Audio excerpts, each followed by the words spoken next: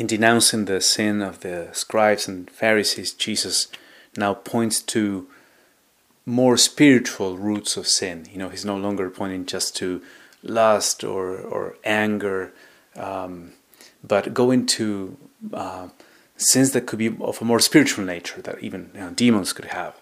And he traces them especially in this two categories, and those who are the scribes, the scholars of the time, and the Pharisees, the very strict group of observant Jews of the time. And the Lord observes how, for example, pride manifests there in the fact that they take pride in the authority they have over people, and use their knowledge of the law many times to find loopholes that keep them from observing literally many of the commandments and precepts that they themselves have set up. So they are inconsistent. They claim to have this great authority and knowledge and observe the law so rigorously, but actually they have sufficient knowledge to find the loopholes by which they are not supposed to observe many of the things, but they are happy to tie them to others. And so, Christ the Lord is denouncing that inconsistency and the pride and vanity that goes with it, how they want to be seen and noticed and called as titles. Well, obviously, that actually happened. There was a group of people that needed those rebukes, or Christ was calling them to conversion. But Jesus is mostly not just quite looking only at the Pharisees. Obviously, he's looking at his own disciples. He's looking at us. And he's saying, this can be a real danger.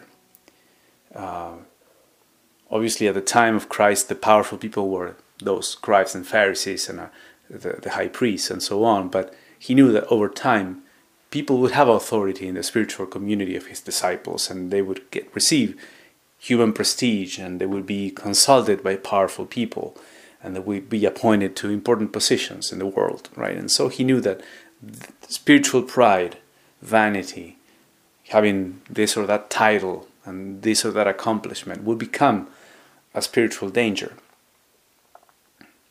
And that's why he warns us. He says, don't call someone rabbi or father or master and so on, which the church has never taken literally. We have never taken these three titles literally. You should never call, don't call your dad father, or don't call the priest father. But the reason is that the point of the warning is that there's a spiritual danger in any of those titles of prestige or authority, right? No matter what name you choose, you can call them presbyters, pastor, guru, whatever title you choose. The danger of pride will be there. So the church doesn't say, well, what the Lord means here is you shouldn't use these three words, but rather, whatever word you use, make sure you're careful that you don't think, you're at a different level completely from the rest, because that's not true. St. Augustine would say to his faithful in Carthage, he would say, in Tagaste, he would say to them, in Hippo, I'm sorry, I'm confusing names here, for you I'm a bishop, but with you I am a Christian, I'm a baptized Christian, right? So for you I have this authority to guide you as a shepherd, but with you I'm another baptized Catholic. I need to follow the precepts of the Lord and seek to follow the commandments and ask forgiveness for my sins. And that's how any of us who have any leadership need to have the same mentality. We're, on the one hand, asked to guide and teach and instruct, but on the other hand, we need to just seek our daily conversion like anybody else. So as you meditate on this, I maybe encourage you to think, how does pride manifest itself in your life?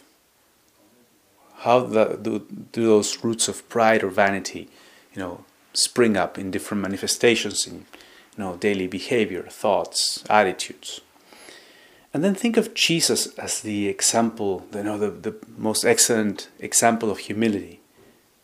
For example, think of the scene or attitude that strikes you the most in him. For example, his washing of the feet, or he's just, he's many times not wanting to be called publicly as the Messiah, or people not telling others that he had done these powerful healings. Whatever sign of his humility strikes you, and ask that humility for yourself. Tell the Lord, why do you admire that humility in Him, and ask that same grace for your own self.